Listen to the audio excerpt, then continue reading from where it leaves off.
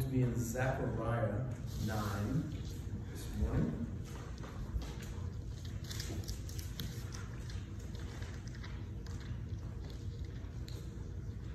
What page?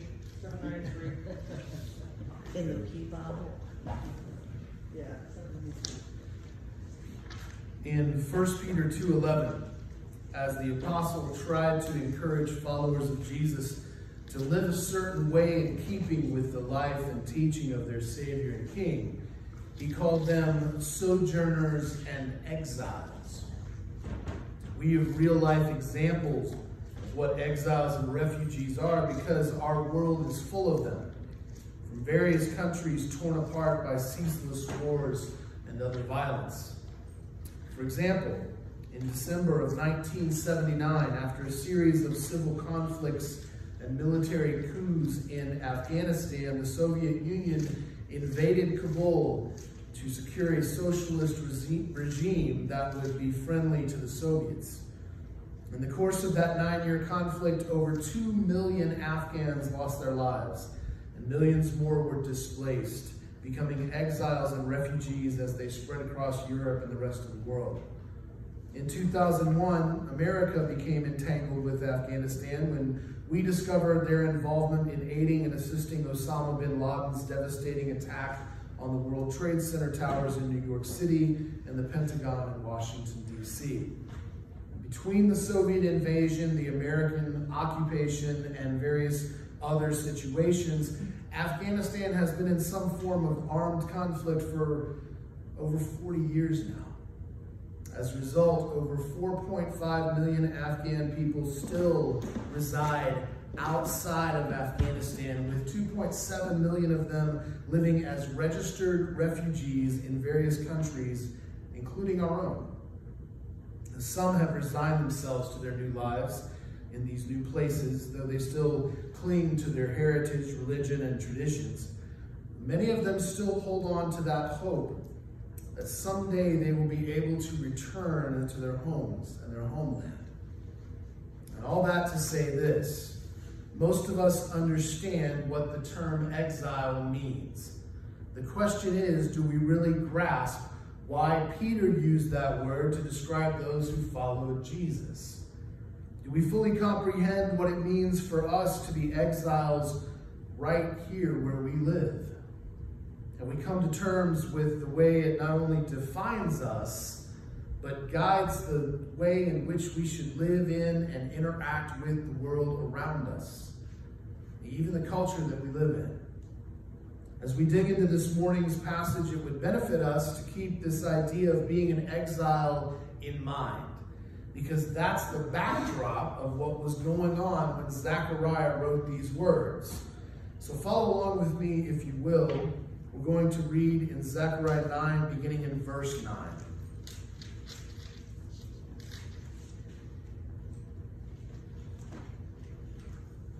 Rejoice greatly, O daughter of Zion. Shout aloud, O daughter of Jerusalem. Behold, your king is coming to you. Righteous and having salvation is he, humble and mounted on a donkey, on a colt, the foal of a donkey. I will cut off the chariot from Ephraim, and the war horse from Jerusalem. The battle bow shall be cut off, and he shall speak peace to the nations. His rule shall be from sea to sea, and from the river to the ends of the earth. As for you also, because of the blood of my covenant with you, I will set your prisoners free from the waterless pit.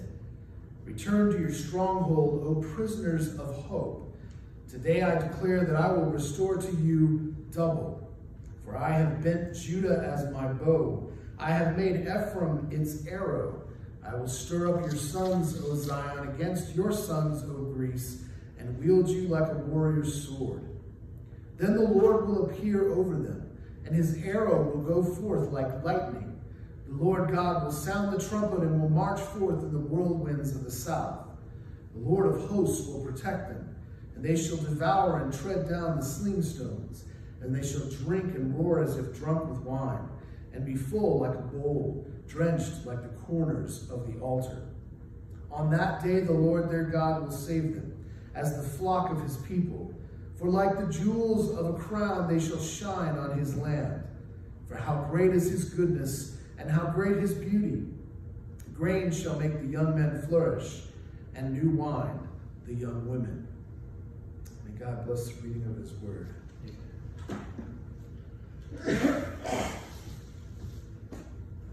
Okay.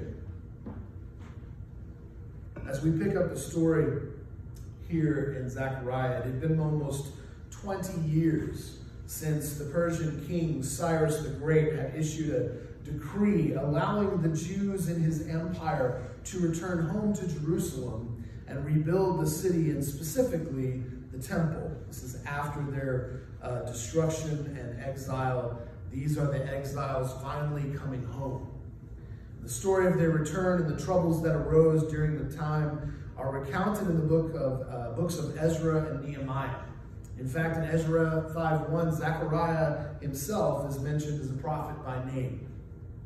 Well, shortly after several waves of Jews had returned, work began on the temple. The foundation was laid, and there was a sense of hope in the air that God was finally going to deliver them and bring them back as a people and reestablish them and all of that. But neighboring governors who did not want Jerusalem to eclipse them and rise to prominence as a more viable and desirable trade route option discouraged and then sabotaged the work, bringing everything to a standstill. And this dragged on for almost 20 years. The temple remained vacant. There was no widespread revival among the people as God had promised through the former prophets. And as a result, the people grew increasingly discouraged. God seemed absent. The promises seemed like foolish fantasies.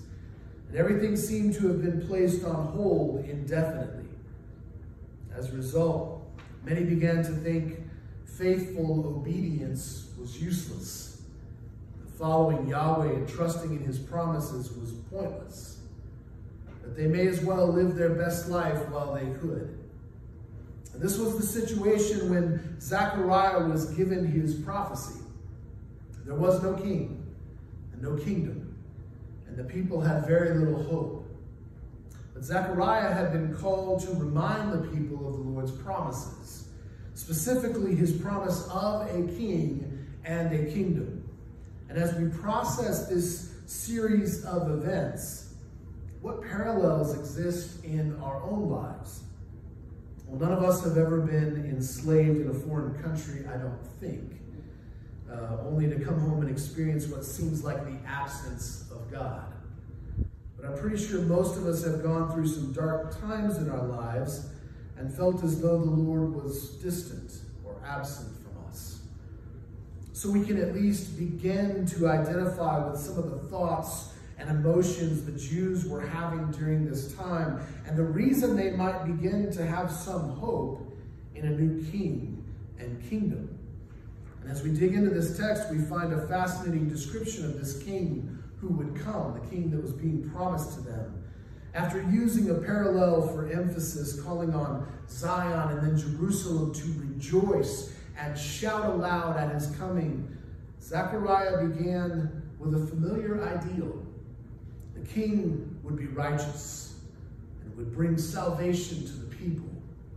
In other words, he would deliver them from the kingdom of their oppressors and establish them as their own independent nation. That was the idea that they had.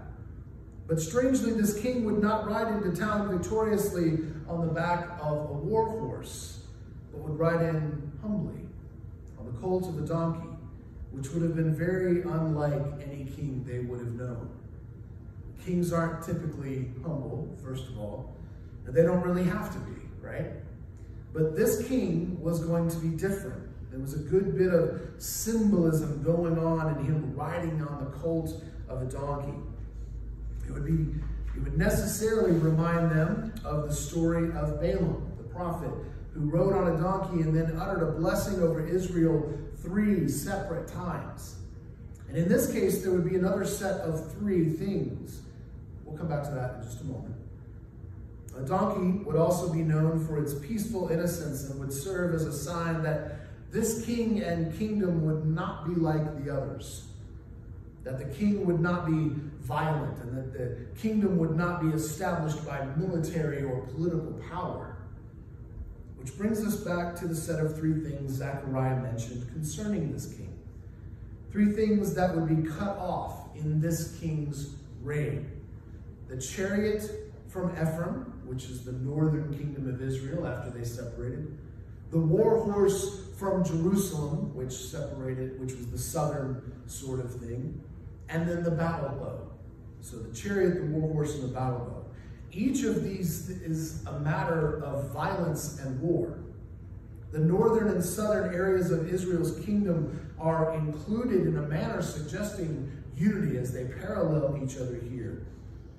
And a third line is included to emphasize something deeper about this dramatic change. That there were three things would have drawn the people that were hearing Zechariah, the audience that he had, to the concept of divine harmony and completeness. That's what the number 3 sort of symbolized in their thinking. Divine harmony and completeness. In other words, this king would complete all of this without violence or war, and would do so as a result of God's personal divine interaction. So has that happened? Has God's kingdom come and will have been done on earth as it is in heaven? There are a lot of people that would say no. They would point to the violence and war that continues unabated since those ancient days, like what's going on in Afghanistan and other places. But in truth, the answer is yes. The chariot and war horse and battle bow have been cut off. Here's how. When Jesus came, he accomplished everything he was sent to do, including establishing his kingdom, the foundations of what would become his kingdom, without going to war or violently overthrowing his enemies. He didn't raise an army and try to overpower Rome or Herod's reign in Judah. He showed up humble, riding the colt of a donkey, and laid down his life. He was crucified. He died and was buried. And on the third day, he rose again, defeating sin and death and the grave, our biggest enemies. Then he ascended his throne as king. The king has come, and his kingdom has been established.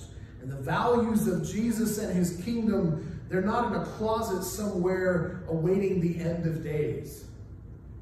They are in a reality in the hearts and minds of his people right now. Because we are empowered by the Holy Spirit to be loving, forgiving, merciful, full of grace, just like Jesus. And even though we aren't perfect at these things, we are stumbling forward toward them, toward being who God promised we would be. Now, I don't know if any of you have seen this, but there are some people on social media right now saying that being sheep hasn't gotten us anywhere and it's time to be lions. Never mind that this mixes the metaphors of lambs and lions and sheep and wolves. Never mind that. Do you know what the New Testament has to say about us being like lions? Nothing. Nothing at all. There are only a few passages about lions. One refers to the devil prowling like a lion, seeking who he may devour. And then the others refer to Jesus being the Lion of Judah, right? That's it. And there's a reason for that. We are not supposed to be taking things by force. We are supposed to be giving ourselves in love like Jesus did. Because that's how his kingdom becomes a reality on earth as it is in heaven. And Jesus does speak peace to the nations through his life and through the Holy Spirit in us. His rule is from sea to sea and from the river to the ends of the earth, because wherever you find believers, his kingdom is among them. And so it's global. It's bigger than any other kingdom. Now, at this point, Zechariah reached back into the Torah to bring out examples and parallels. And he began by mentioning the blood of the covenant. And this has a very specific meaning. Not only the promise the Lord made to Abraham, but the blood covenant the Israelites agreed to when they entered the promised land. And we find this in Exodus 24, 3 through 8, where the covenant is confirmed by the people. When Moses stated the terms and all Israel agreed to them, he sprinkled them with the blood of a sacrifice, all the people. And this was a reminder of the Passover, where blood covered them and saved them from the plague of death. It was to be moving forward, a constant reminder of that sort of thing. It was also a normal form of making a covenant in the ancient world. It was a contract bound in blood, which basically meant, if I break this covenant, may I be broken and spilled out like this animal sacrifice. But it also looked forward to Jesus, whose sacrificial blood would establish an entirely new covenant with his people as he covers us. And in all three of these things, we again find divine completion and harmony at work. Following the blood of the covenant, Zechariah said that the king would rescue the people from the waterless pit. And again, this isn't just some casual reference, it's specific. It's a callback to the story of Joseph's brothers throwing him into a waterless pit and selling him into slavery, only for him to rescue them on the other side of it. Because what they meant for evil, the Lord intended for good. In other words, things may seem bad, but this will not be the end of the road. Darkness will not have the last word. Even in the middle of it, there is still hope that the Lord will come through and bring good from bad. This was still the Lord's plan. Only now we look back and see it in the cross and in the empty tomb, where Jesus' own people sold him out only for him to rescue everyone from sin and death on the other side. Now, Zechariah couldn't have fully understood that. He was just getting pieces of imagery about all this. He was declaring this message to the people of his day to encourage them to lean into the hardship they faced, knowing that there was goodness in remaining faithful in spite of the circumstances. But in addition, he saw a blessing on its way, a blessing of double restoration, a hope beyond hope in what the Lord would do for his people. So even though he didn't fully grasp what he was seeing, every inch of this prophetic poem by Zechariah points to Christ and what he did and how he did it. In the middle of this, Zechariah used a fascinating phrase to give the people an idea of how they might approach their lives in such a time. I think it might apply to us as well. He called them prisoners of hope, which is such an interesting concept. Zechariah was speaking to a people who had endured slavery and forced servitude. He knew the suffering they had experienced. But not only did he announce their freedom from the pit of slavery and servitude, he called them to gather in their stronghold as prisoners of hope. He was basically saying Jerusalem and the temple would be rebuilt and would once again be a place of refuge. That regardless of what seemed to be going on, they should hold on to their faith because this was all only temporary. And that brings up some questions as well. All of us have gone through dark and difficult situations of some sort or other. Each of us has experienced sorrow and despair. And in the middle of all that, do we understand that none of it is permanent? That our pain and suffering is only temporary? That just because we go through hardships doesn't mean God has forsaken us. He will never leave us or forsake us. It doesn't mean the Lord has walked away and left us to our fate. And I'm not talking about having doubts. Y'all know I've confessed I have doubts, right? We all do. But I'm talking about which voice are we listening to? Are we listening to the voice in our head that tells us it's all for nothing? Or the voice in our head that tells us to hold on until the dawn breaks? Until the sun comes up and we can see everything for what it really is. This is exactly what Paul meant in 2 Corinthians 4:6. For God, who said, "Let light shine out of darkness," has shone in our hearts to give the light of the knowledge of the glory of God in the face of Jesus Christ.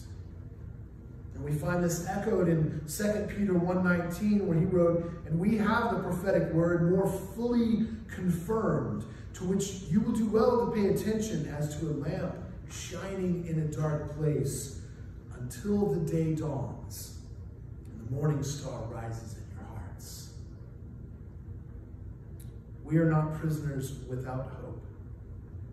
We are not eternally stuck in the situation that we are presently in, whatever that may be. Whatever our circumstances are, they are only temporary. While that doesn't mean they aren't painful and that we don't truly suffer through them, the reality is that they will not last. Like the darkness of the darkest night, they will fade in the light of the morning sun. As Bishop Desmond Tutu once said, hope is being able to see that there is light despite all the darkness. And this is where we come back around to the idea of being exiles in this world. We've talked about it so many times before. The world is full of chaos and darkness. There's violence and war and broken people hurting others and things like COVID and cancer that continue to take people's lives because they've yet to be cured. When it comes to all the terrible things in the world that reinforce the darkness around us, there seem to be far too many things to list. But the dawn has come. The light is shining. The King has come. Jesus Christ has died and risen again. And he's seated at the right hand of the Father. We have been given the Holy Spirit. So there is hope. Even in the midst of our sorrows, there is hope. Amen. Even as we suffer the loss of those we love, there is hope. Even when we turn away from the Lord and make choices that lead us into captivity, there is still hope. Even when we face situations that seem impossible, there is hope. As exiles in this world, we are not a people without hope. We are the only ones who know what hope really is. And this is what Paul was talking about in Romans 8:24 through 25, when he said, "For in this hope we are saved. Now hope that is seen is not hope, for who hopes in what he sees? But if we hope for what we do not see, we wait for it with patience." And patience is the key to this whole thing. Our hope is patient. It looks beyond what we can see in the moment to the deliverance that we trust is coming. Zechariah described that deliverance as an arrow. But this is very different than the battle bow and other weapons of war described previously. This arrow is something else entirely. In verse 13, he listed Judah as the bow and Ephraim as the arrow. These are people groups. And then in verse 14, Zechariah said the Lord would appear over them and that his arrow would go forth like lightning, which is dramatic imagery, right? This arrow comes from people groups, which means it's about a person. And this passage is about the coming king who would be a person. So when we see this arrow flash forth like lightning when the Lord appears, that's about a person too. It's clearly about Jesus. He was the arrow of the Lord. The promised king they were waiting for is the king who arrived and provided rescue and salvation for all people. The king who set his kingdom in motion and then took his throne. What Zechariah saw in a vivid, metaphoric way was the arrival of Jesus as the Christ, the chosen one who would be king and set all things right and establish the kingdom of God once and for all. And he has.